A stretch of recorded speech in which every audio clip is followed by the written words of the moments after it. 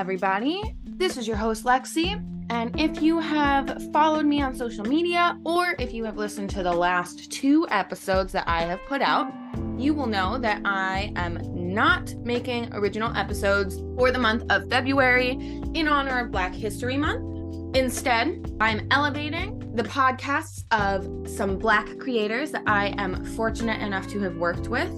I have asked each of them to pick their favorite episode that I can share on my feed for my listeners to be introduced to them and their own podcast. So for week 3 of my Black History Month takeover, I am featuring Cedrola Maruskas, or Sadie. If you remember Sadie, she was on for season 3, episode 10. Her episode with me was entitled Equity, Inclusion, and Social Justice. So Sadie has her own podcast called The Diversity Dish. And the episode that she chose to share with you all is entitled Self-Care, Black Women, Therapy, and More. And her guest is Dr. Tiffany M. Jenkins. Again, if you could listen to this on Sadie's channel so that she gets all of the traffic and all of the ad revenue, that would be great. Go show her some love. She does some excellent work. And I hope that you enjoy this little bonus episode. All right, so I will see you guys next week for the final Black History Month takeover, and then we'll get back into some original Crying and Trying episodes. And with that, here's the episode. And that's one of the things I talk about a lot. No is a complete sentence. Setting boundaries is self-care.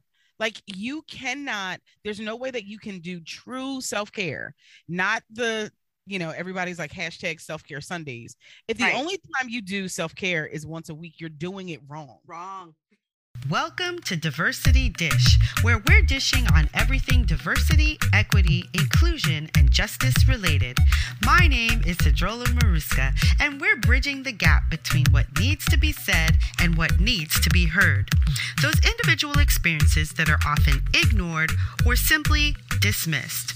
Sometimes I'm dining alone, sometimes I'm dining with friends, and sometimes I'm dining a la carte. No matter how I'm dining, it promises to be delicious. Let's dig in.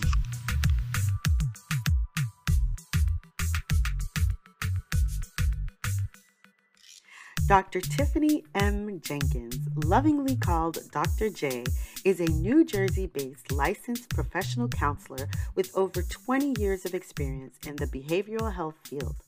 Dr. J owns and operates Awakening Change, LLC, where she helps her clients to develop and implement self-care strategies to reduce stress and avoid burnout.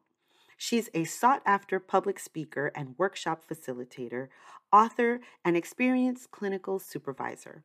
When not in the public spotlight, she enjoys spending time with her husband and 2 sons. Welcome back. So glad you could join us. And joining me today is Dr. Tiffany Jenkins. Hello, Dr. J. That's what they call you, right? Yes. I love that. It's so good to have you here. How are you? Thank you so much for having me. I am phenomenal today. I love that answer. That's awesome.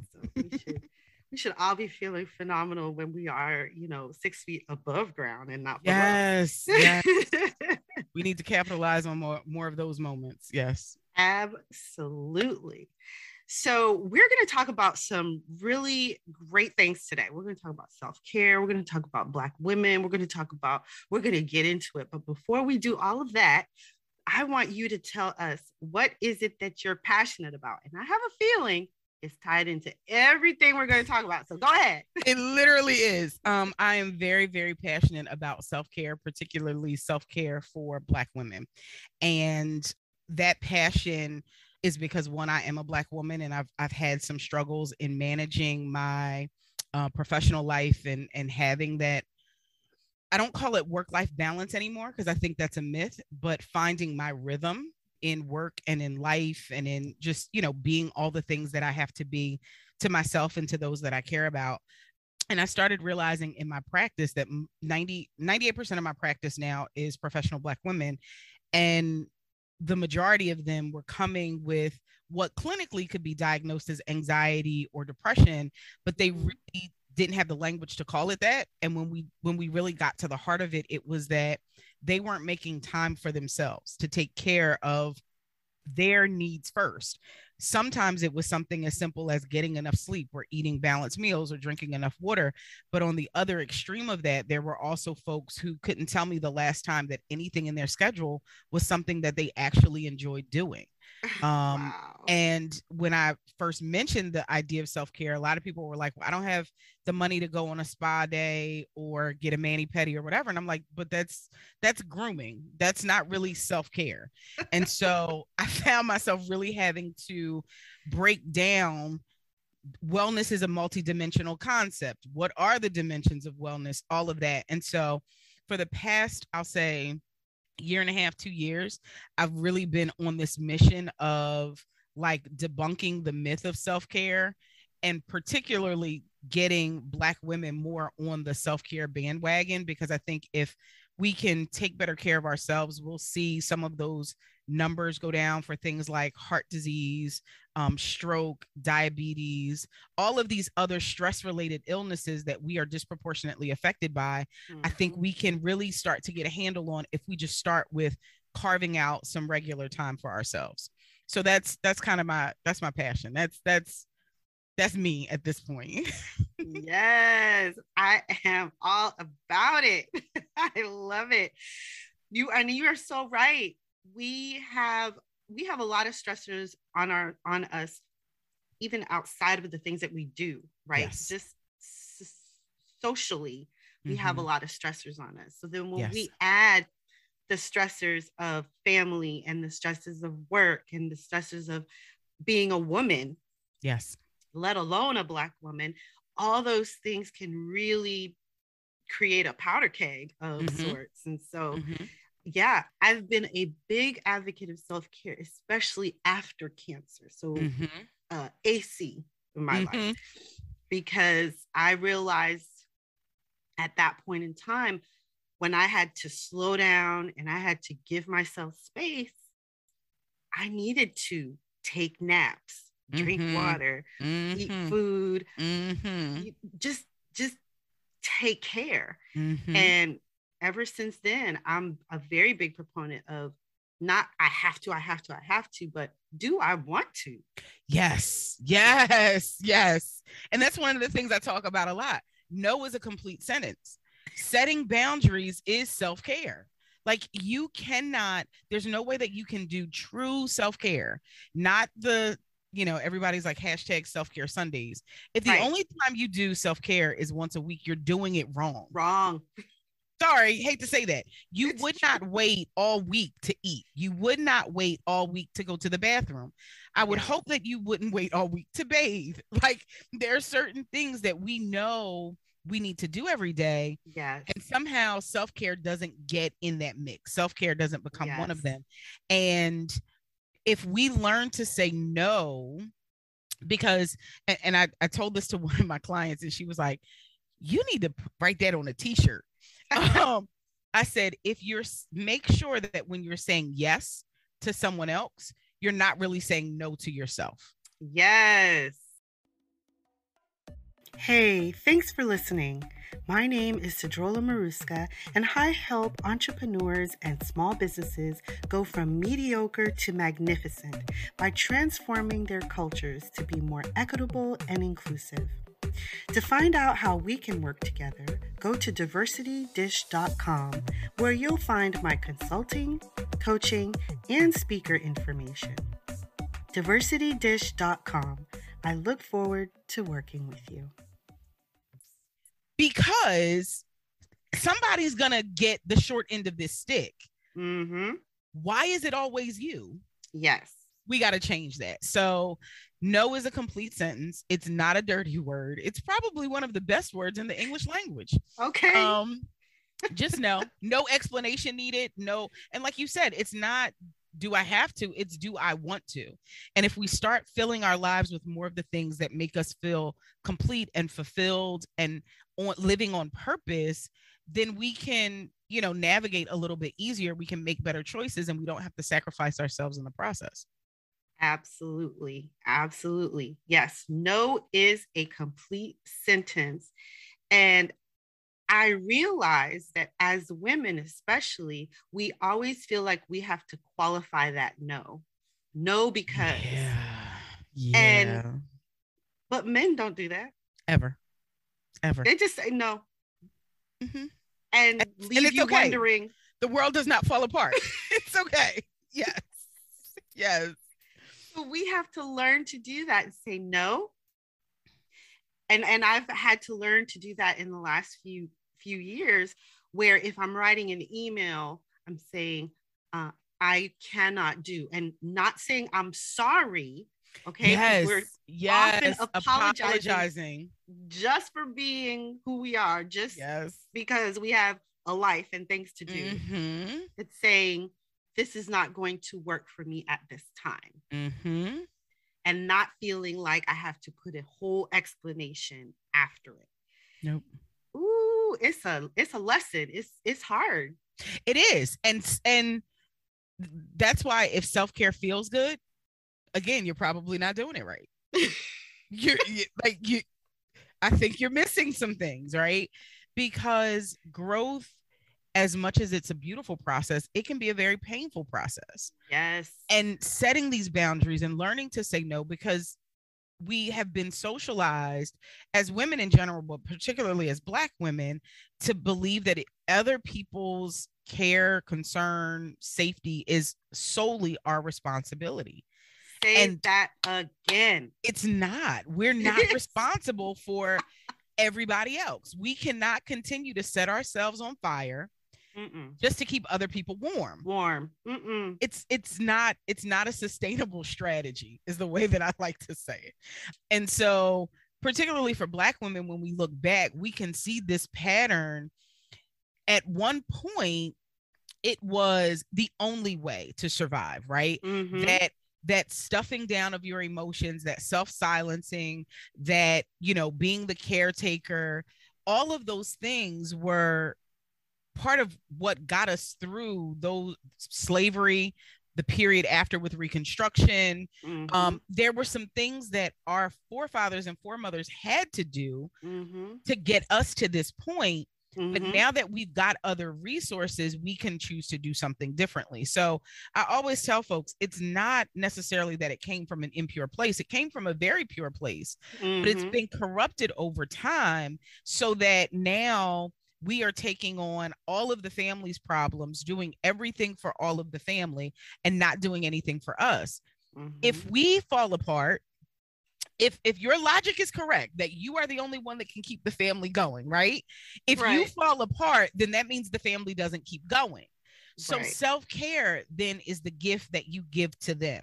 You take care of yourself, you fill your cup, so that then you have something to give to others. And I say all the time, stop pouring from the cup. Everybody talks about, oh, you can't pour from an empty cup.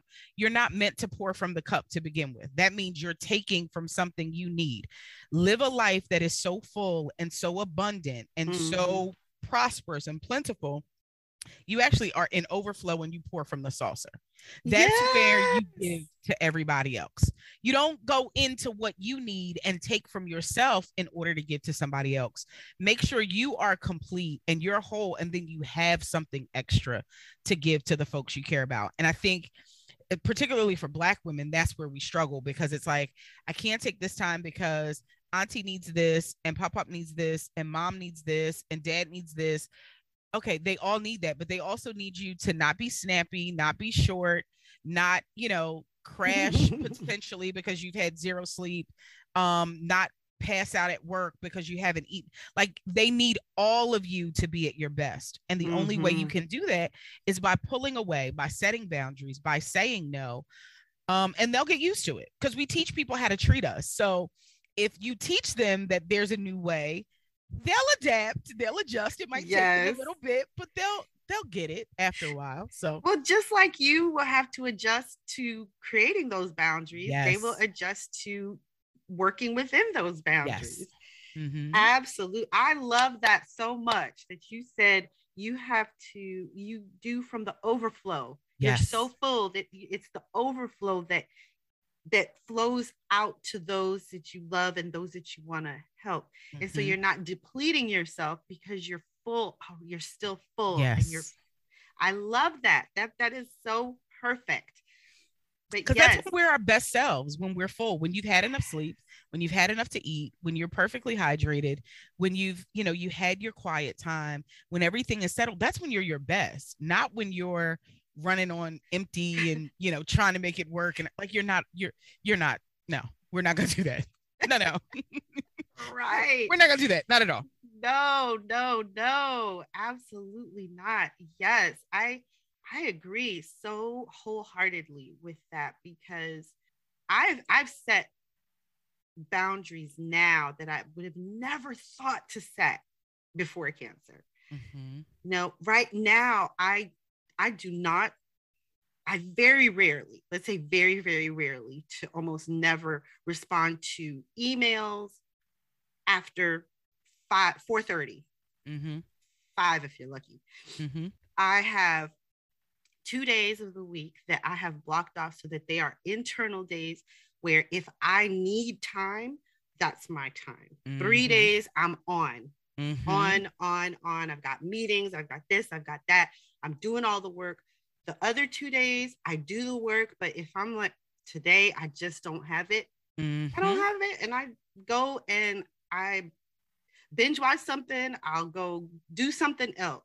But I give myself that space. Yep. Because I realize that if I'm not working, if all my cylinders are not firing, I'm miserable. I make other people miserable. Yep. And that's not the goal. The goal is to be good, be okay, so that other people come into your aura and they go, oh, why do I feel so good whenever you're around? Yes. Right? Yes. It's like, well, there's just something about you. Yes. Uh-huh. And it's funny. The funny thing is, those same people who enjoy that about you will be the ones who make the biggest stink when you tell them no. Yeah. And it's like, do you realize this is why you like being around me? Because sometimes I say no. And you have to respect my no the same way you honor my yes. Mm-hmm. If this is going to work. And if not, you'll find yourself outside the bubble and I'll be in my bubble, just kind of sipping my coffee and living happily ever after. Happy overflowing to those who are willing to live within the boundaries. Yes. It's funny because some of the folks, and I had this happen to me recently, like within the last couple of weeks, where someone was like, you always do this stuff. You've got this going on. You've got that going on.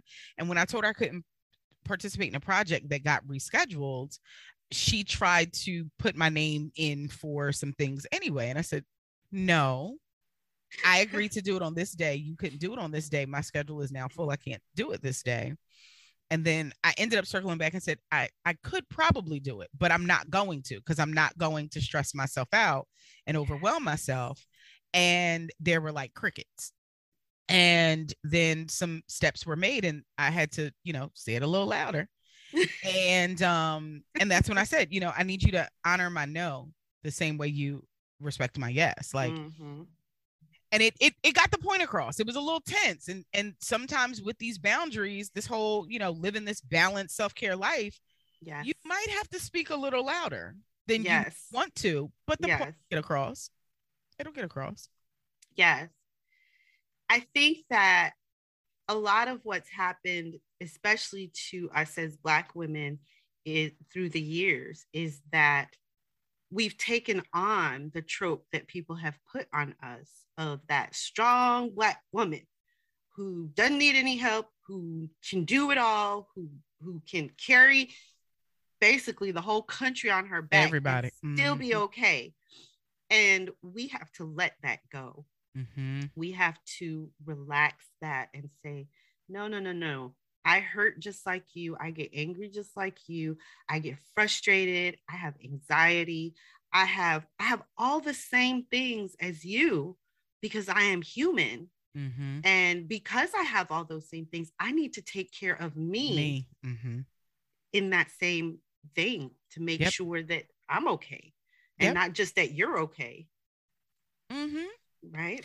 And I think we as Black women have to do a better job of creating safe spaces for other Black women to unpack that, right? Yeah. I know one of the reasons why my practice is 98% African American professional females is because they felt comfortable coming and unpacking that with somebody who looked like them. And I'm really grateful that over the past 2 years or so, there has been more attention and more support being given to Black mental health. We've got therapy for Black girls. We've got therapy for Black men. We've got TheraTribe. We've got clinicians of color. We've got all of these great directories that are focused on making sure that folks who look like me have access to a clinician who looks like me. And that's amazing. And we've got to utilize those. We have the benefits. If you are a working person, I cannot say this enough. I'm still shocked in 2022 how many people don't realize what their health insurance covers. You have access to a therapist.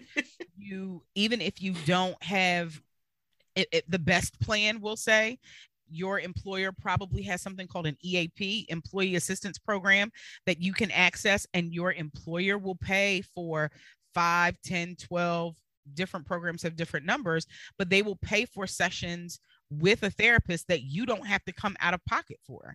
Yeah. So you have that available to you. You have community mental health. There are all of these great resources that are at our disposal that I think for so long we didn't know existed.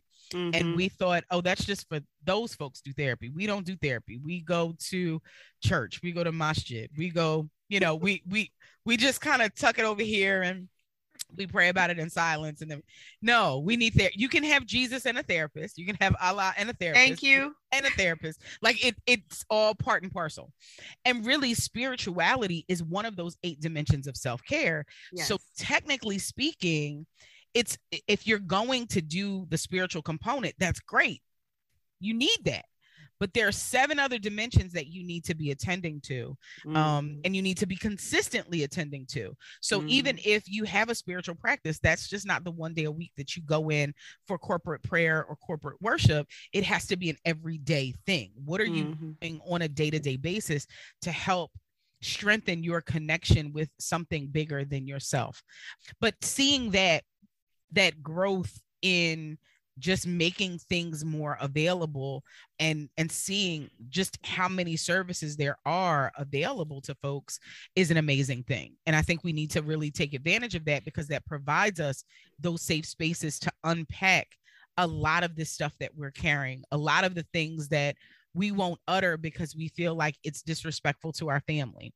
We feel like, we're violating their trust or their faith in us by saying, I'm tired and I don't feel like doing all of these doctor's appointments, or I don't feel.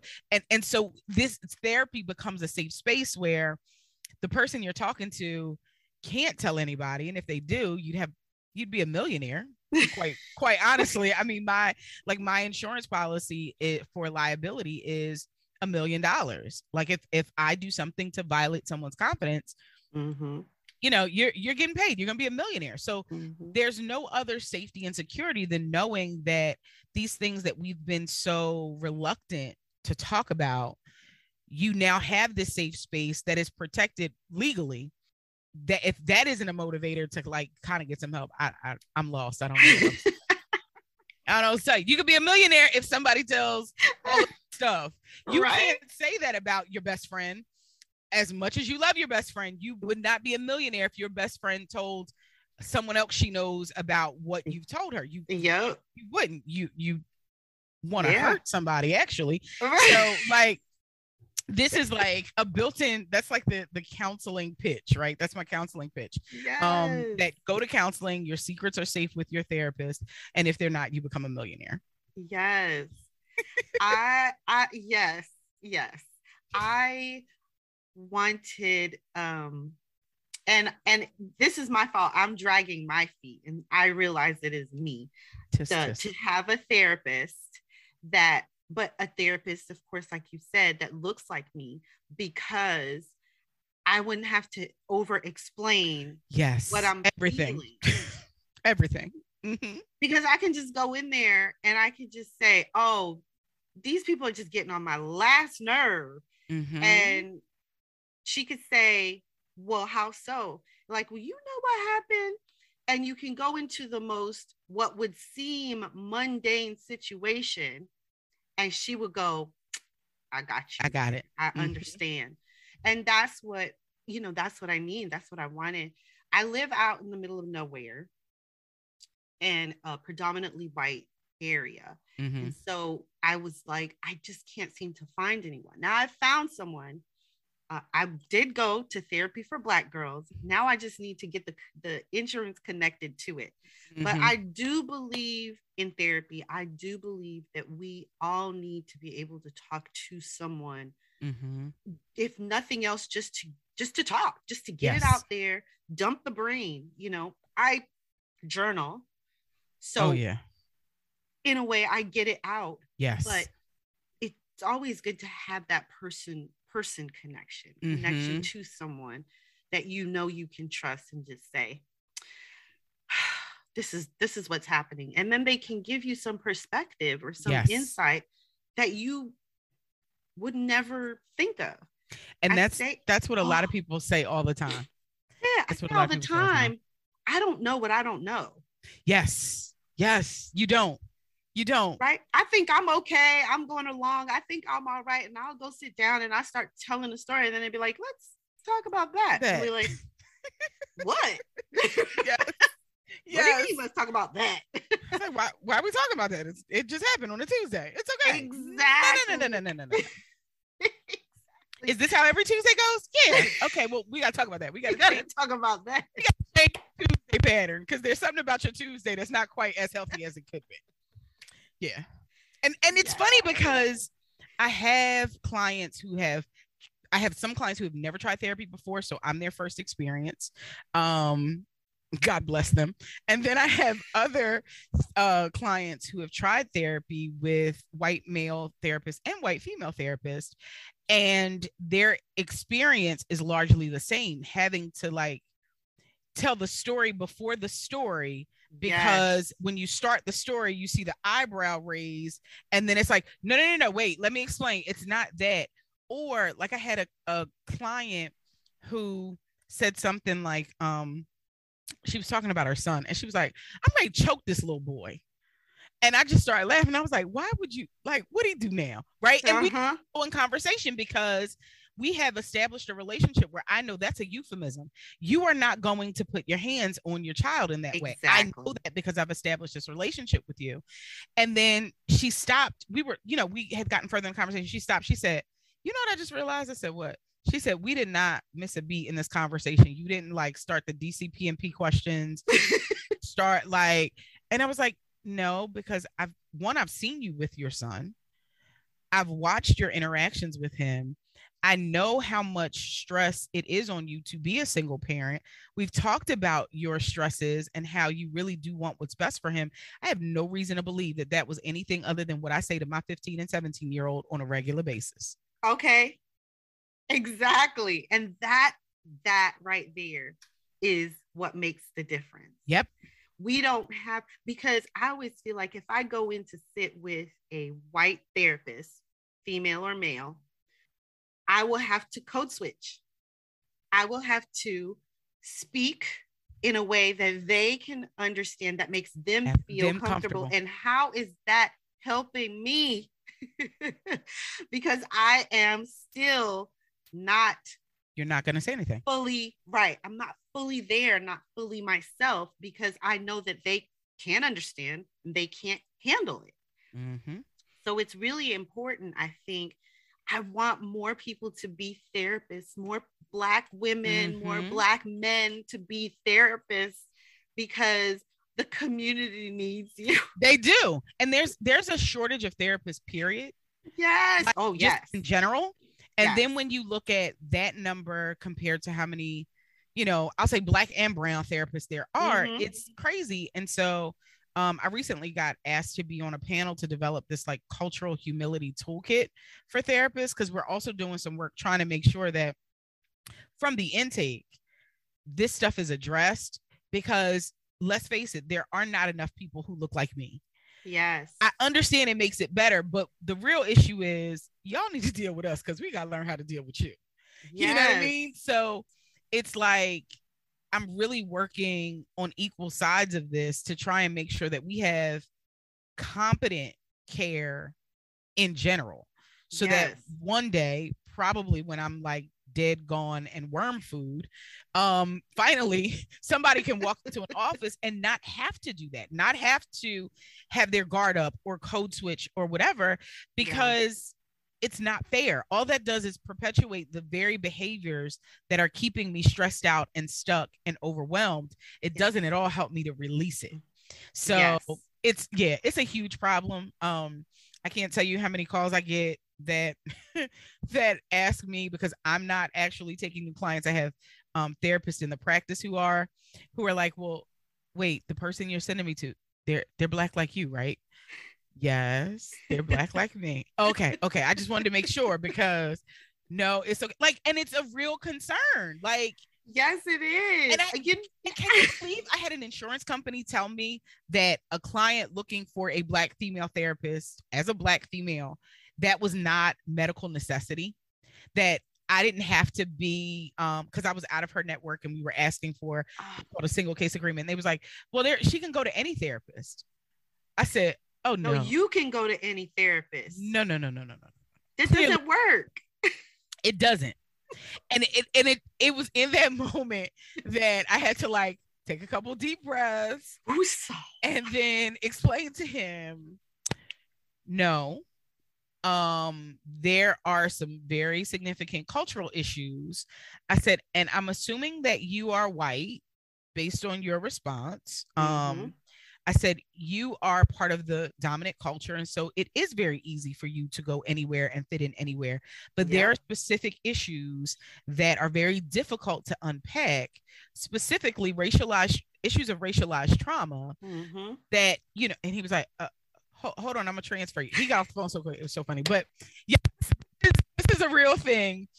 And I wish I had a magic wand and could like just multiply the number of competent Black therapists that there are, so that everybody has their own person. Yes. I gotta get on that. I gotta get on that magic. You gotta go find that wand. I gotta go find that wand somewhere. One up. It's gotta be here somewhere. Yeah, it's gotta be here somewhere. I mean, Black therapists and Black academics are just like needles in very, very, very huge haystacks. You know, while I was doing my search, I called one office and I asked for a specific therapist, and I didn't know the therapist's race. So when the person got on the phone, I said, can I just, and in my head, I'm like, oh, should I do it? Yes, you should. I gotta do it. So I said, are they Black? And he was like, no. I was like, okay, we'll just have them call me back anyway. The lady called me back so quick, and she was like, I understand why you asked that question. She was Hispanic. I understand why you asked that question. She said, I am so sorry to tell you that it's going to be really hard for you to find someone that is Black, but I appreciate that you asked, and I will, you know, and she just went into just being really helpful. But I was so like, the angst for me. Yes. Like, do I ask? Like, you asked. Okay, and I'm going to tell you why. I literally just had this conversation with a group that I was presenting to the end of last month. You pay insurance premium that pays that provider. They work for you. And so you would not go into whatever your favorite clothing store is. You would not go in and settle for something that was 3 sizes too small if you were paying for it. Right. you'd be like, no, I'm not. If they tell you, okay, I know you're a large, but we only have extra small, so here you go, you got to take this. You'd be like, no, my money is paying for it. Why would I take that knowing that that's not a fit for me? Right. We have to advocate the same way for ourselves when it comes to our healthcare professionals, right? And this is behavioral health and physical health. If you are a person of color and you understand that because of social determinants of health, you are more likely to connect with someone who looks like you from a medical perspective, then ask for that. Like yes. I said, where it's a needle in a haystack, but you will never know how close you are to that needle if you never ask for it. And it is really our responsibility to advocate for ourselves. But again, that's all part of that historical trauma that we aren't allowed to ask for what we want. We settle for whatever we're given. Yes. And we've got to start doing our work to kind of break out of those ways of thinking, and really start demanding from our healthcare providers, Black, brown, green, polka dot, stripe, white, whatever.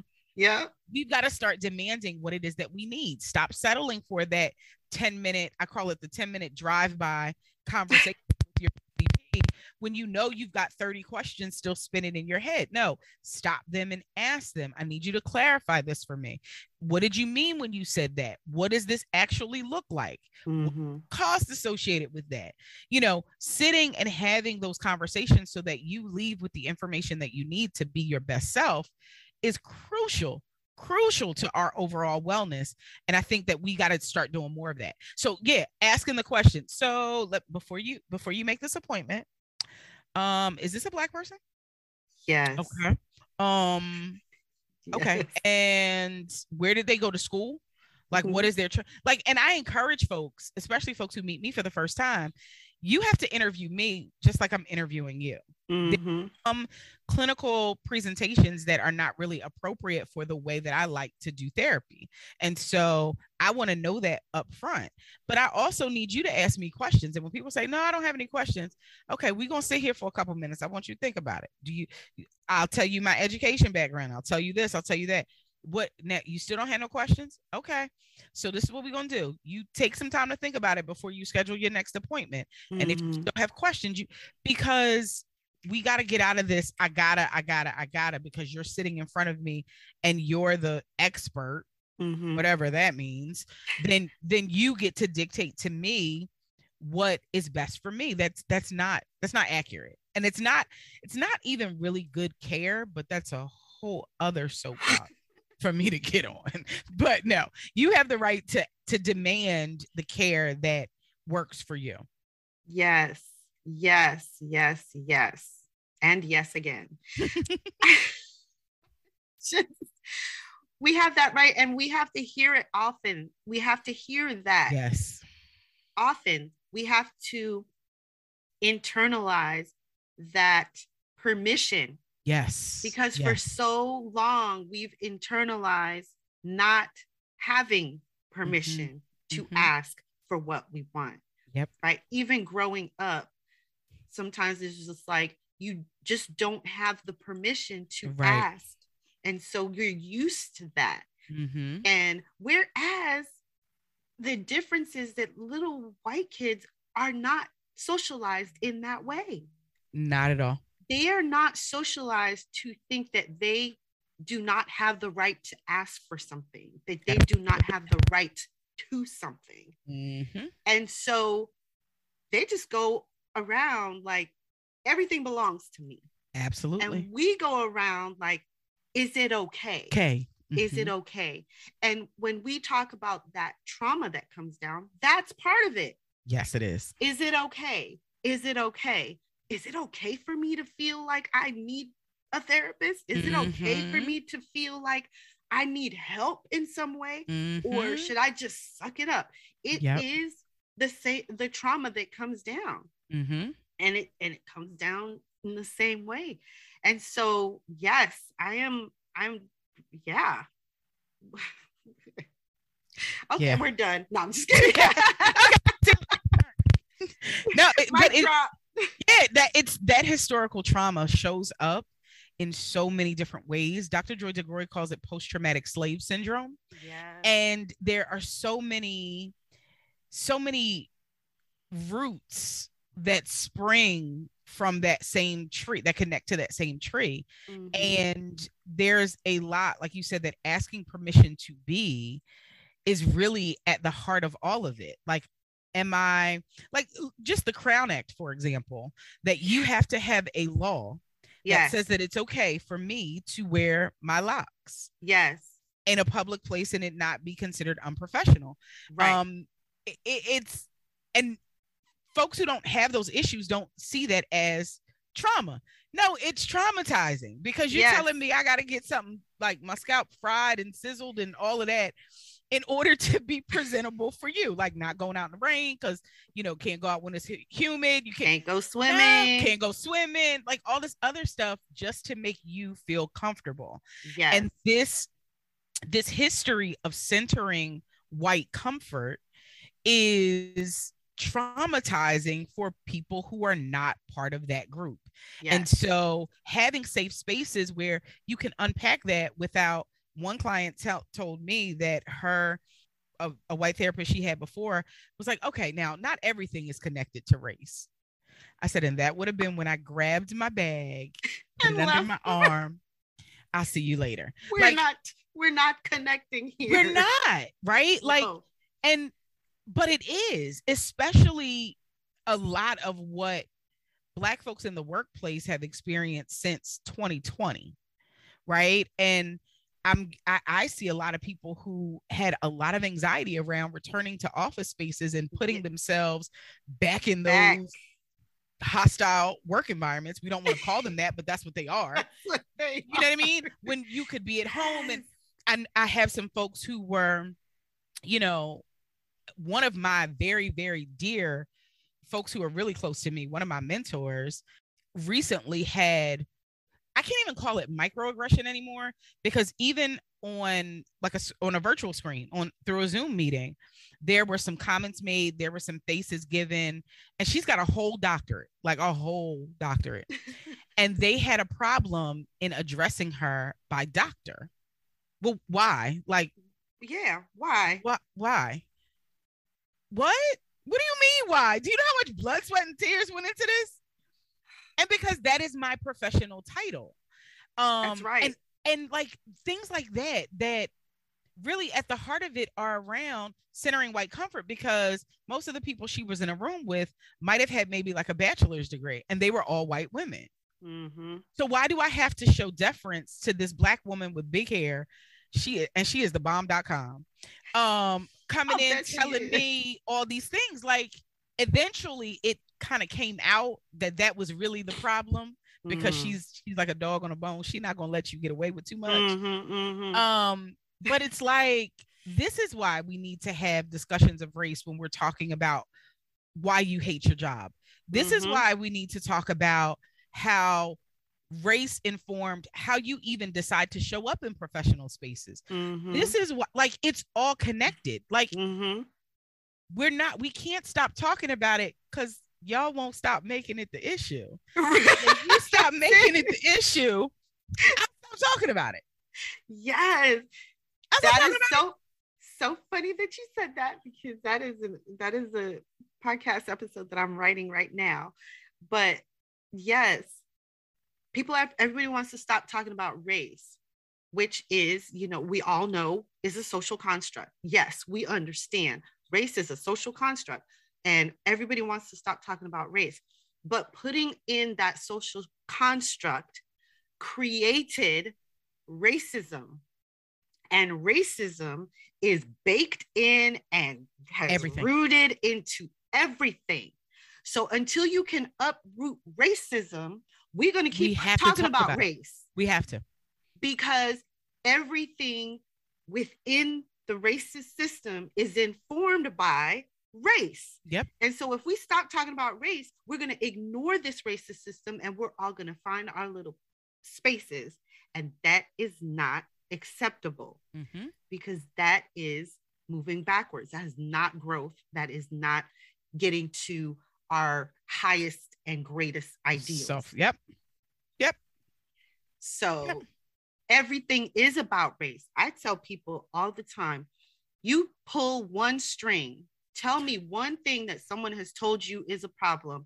I will show you how it's related about race and how it came down from this construct of race that was implemented and how it is, implemented today. It's all connected. It's all there. You can't. You're right. You pull that string and the whole sweater comes apart. Yep, because it's all of it. So yeah, it's and when people say that just shows how far removed they are from the conversation, right? Which is why absolutely you want to walk out on that therapist and say, well, everything's not about race. Clearly, we're not on the same page. Got to go by. And I even had people, when I wrote the book, they were like, why does it say a Black woman's guide? Like, why can't it be every woman's guide? And I said, I don't have every woman's experience.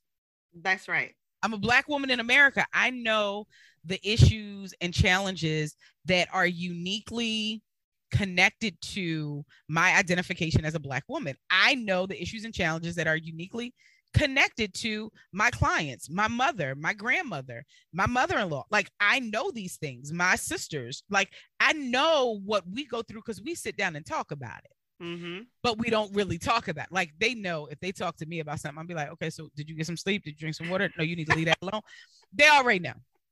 But it's like in most spaces, you don't have that, Right. And I am very, very fortunate in that I have a circle that I have a ton of Black academics in my circle.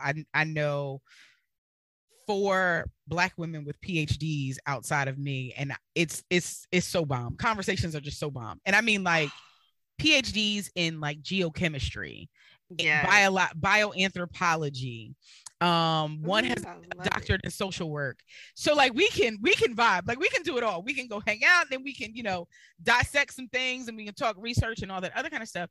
And I realize everybody doesn't have that space. I also have a lot of really great therapist friends, and we talk about, challenges of therapists and Black folks just in general. Mm-hmm. And so I have those spaces. So these are conversations that are very native to me, mm-hmm. And so when people are like, well, it says Black women. Yeah. And this is your book called Reclaiming My Time, a Black Woman's Guide to Self-Care. Yes, ma'am. And we're going to link that in the show notes, but I just wanted to make sure that we had the title in here so people know exactly what they're looking for. Thank you. And yes. And the thing is, like you said, a Black woman's experience is different. It's like when that this white reporter asked Toni Morrison when she's going to put white people in her writing. And she was like, poor baby. You would not ask a white writer when they're going to put Black people in their writing. So why would you ask me? When am I going to do that? No, I'm going to write from what I know, from where I have the best vantage point to help you understand how this works for me. And you know what? Anything that says a Black woman's guide, I think a white woman should read it because it would help open their eyes to things that they are not even close to being privy to. You see, now you getting ready to go on a whole other tangent. Because I think technically speaking, you're right, but just by virtue of the fact that it says a Black woman's guide, there are many, I'm not going to generalize. Yes. There are many white women who would rather use that as a point of contention rather than a point of information. Yes. And I think agree with that's the problem. That if you would have the forethought to say, let me see what it is about this that could help me deepen my experience. And truth be told, anybody can pick up this book, man, woman, white, Black, whatever, and really have some strategies to implement. But the reasoning that I give for it is particular to Black women because of our history of self-silencing. If a white woman were to pick this up and read about the history of self-silencing, I would hope that she would walk away with a deeper commitment to then asking more pointed questions, to Mhm. being a safe space for a Black woman to share about her struggles and things like that. But that's rarely the way it happens. It's usually well, where's the white woman's guide to self-care? Yes. Go write it. Like, go write it over and over and over and over again. It's okay, but that's not what I'm doing here. You know, Yes. it's you can choose to engage and be informed, or you can choose to stand on the outside and be oppositional. Yes. The choice is yours. Like, Yeah. I don't have to explicitly say that this is this or this is that. And the way that I write using a lot of colloquialisms and things like that are unique to our way of communicating. Like, do I know how to code switch? Absolutely. Like, I have I know how to code switch. I can switch it on real quick if I need to. But that doesn't endear me to anyone. You know, right.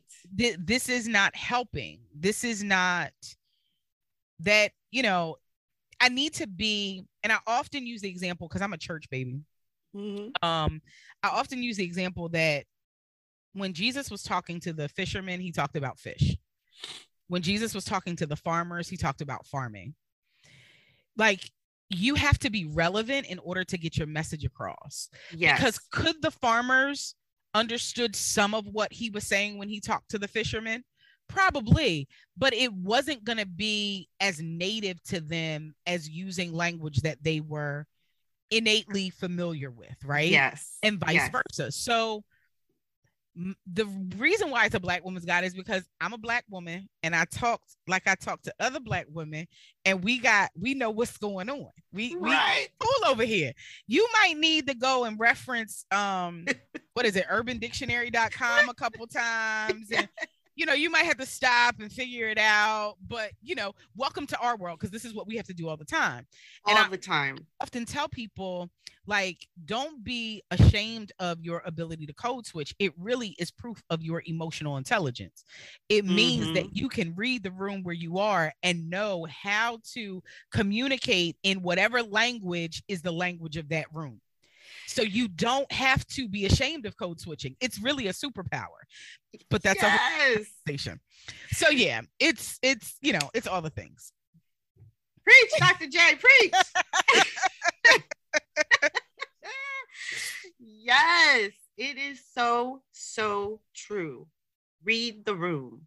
Read the room. We as Black Americans, and I happen to be Black American, Haitian American, we have superpowers that are connected to the ability to read a room. Yes. Because we have to go into different rooms that offer different things all the time. The way that I go into an all Haitian situation where there are elders present that do not speak English, that only speak Creole, is not the way I'm going to go into a room where there are all white people who all speak in the same language and all thinking kind of pretty much in the same vein of things.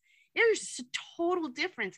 And being able to navigate both spaces is a superpower. It absolutely is. When I was 10 years old, we moved from all white Salt Lake City, Utah to all Black New York City.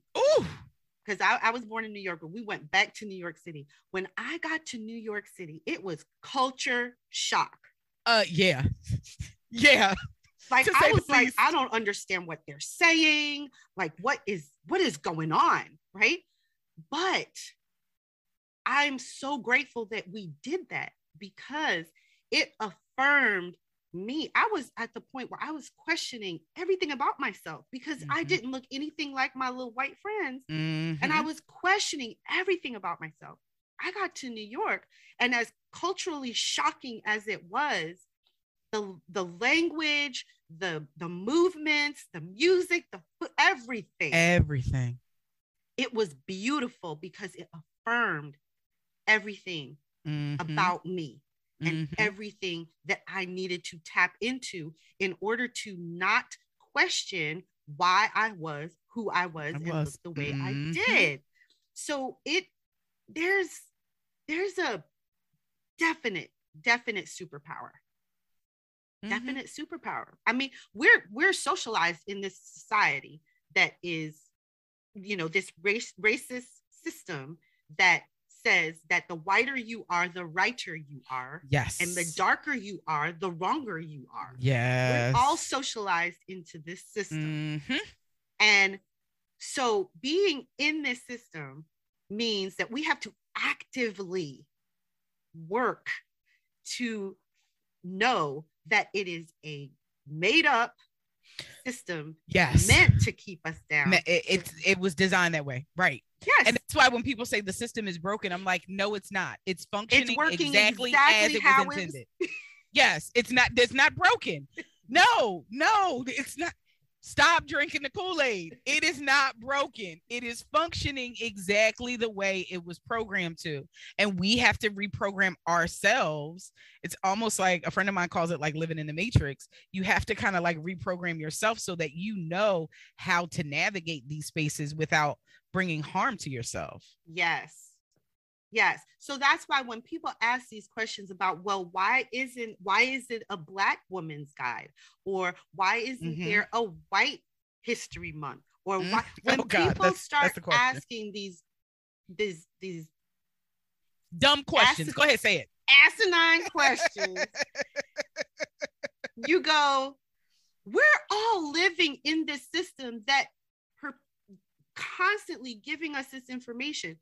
You think there's something I don't know about you because you don't know a lot about me, but it's not true. I know more about you than I care. Mm-hmm. And you don't know anything about me because it's not put in front of you and you're not willing to seek it out. Mm-hmm. Mm-hmm. So don't ask me why it says a Black woman's guide. Read it and find out. Mm-hmm. Yep. Read it. And I think it was James Baldwin that he said that so eloquently, that everything is white, like by default. And so don't ask me why I'm doing this for me, because I need to see me. I've learned enough about you. I've seen enough about you. I have to, if I'm going to make it, if I'm going to make a living, if I'm going to be successful, I have to. You don't have to know nothing about me. And that's a little bit of a problem. Yes. You know, so yeah, I think that's why. And it seems that kind of conversation seems to surface every February. It does, doesn't it? Like without fail, like that's the time for this conversation to come up. Well, why does it have to be? What? Yeah, because and it's the shortest month of the year. Like doing anything, you could have a month for 30 days. No, you said, you know what? What's the least we could do in typical white supremacist fashion? What is the least we can do to shut y'all up? You know what? February, it's yours. Take February, it. Right? It's so funny. It's amazing. Oh, right. Yes. So it's just, when I hear these things, these are the things that you don't argue about. You're just gonna go, okay, I got you. That's one of those 2 + 2 = 5 conversations. Yep, because you carried the one. Got you. All right, thanks. And you just going about your business. Like, it's not worth it. Because we are creating boundaries. Yes. And protecting our space. Yes. And our psyche and ourselves. And we are taking care of ourselves. So therefore, there are some conversations that you would be hard pressed to engage me in, even as a D and an EID professional. Equity, inclusion, diversity. Because when you ask a certain question, I go, that says everything. We got to go back to the basics. And I don't know. Not today. Keep it moving. Mm-hmm. So, yeah. I mean, it's so important what you do. I appreciate you so much. And I don't know if we put it out there, but you are Dr. J because you are a therapist. I want to make sure that people understood that, because we talked around it a lot, but I want them to understand that. And of course, it's going to be in the show notes, but it's so important. And if anybody is out there who's thinking about becoming a therapist who is of color, please do. And my audience, I believe, is made up of a lot of small businesses, and I want them to understand the anxiety that people have going back into workplaces that they're not safe for them, that just don't accommodate them. And I say all the time, I'm like, when workplaces were devised in, whatever time, they were devised for white men. Yes, they were. Not even white women were in the workplace. Yes. Right? Yes. White women went into the workplace. They might have given you a bathroom, but that was about all the accommodations they gave you. Then you had people of color, Black people coming into the workforce, and they still did not adjust for us. Mm-mm. They gave us a bathroom and they said, you need to conform, which is why when anyone says, well, that's not professional, or you don't look professional, I'm like, who is the judge? Who is the professional? Yep. Who's judging professional? Because if that tells you everything you need to know. Yep. Think about it. If you think about who's judging professional, then you're assimilating. You're needing to assimilate to that person's idea of professional. Mm-hmm. And somebody could walk up on you and look not professional and drop real knowledge, and then all of a sudden you're like, oh, well, he's an anomaly. No. People who do not look like you expect them to look do amazing things all the time. Open your mind. Yes. So that's it. We're the sleepers. Dr. J, I think that we have gone to church and back today. That's a good thing.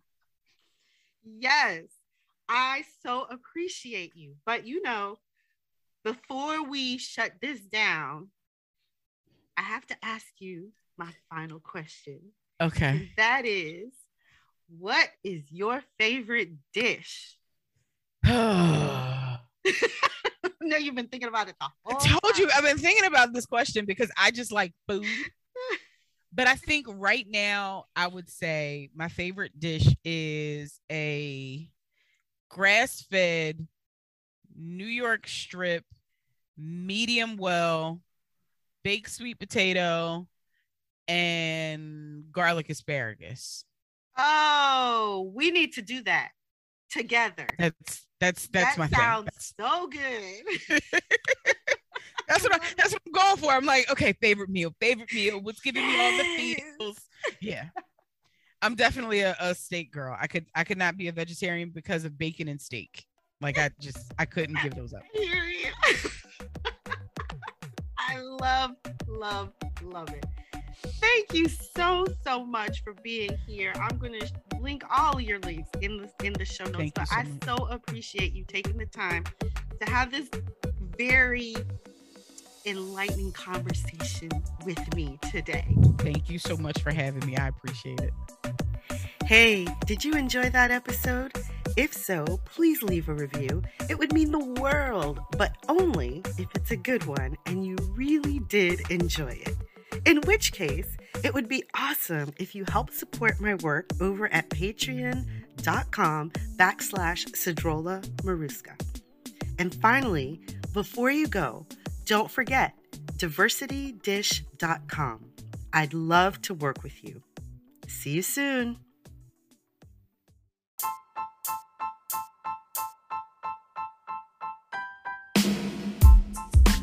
Thanks for joining for another episode. You can find the show on social media on Instagram and Twitter at cryin_tryin_pod and on Facebook at cryin_and_tryin_pod. You can also find me personally on Instagram and Twitter at LEXGONGIVIT2YA_. If you'd like to email the show, feel free to send us questions, comments, episode suggestions, and any other feedback you want us to see to cryin_and_tryin_pod@gmail.com. The best way for a small independent podcast like us to grow is for our listeners like you to share your favorite episodes with your friends. You can also rate, leave a review, and follow the show on your preferred streaming platform. And engaging in any of our social media posts will always help us be more visible. If you would like to support the show with a small one-time or monthly donation, you can do so through our podcast page on Anchor or through the Buy Me a Coffee page, where blog posts related to the show are posted. All donations, no matter how small, go right back into the show so I can continue bringing you high-quality episodes. I am a proud member of the Pod Pros community and utilize Podmatch to connect with many amazing guests.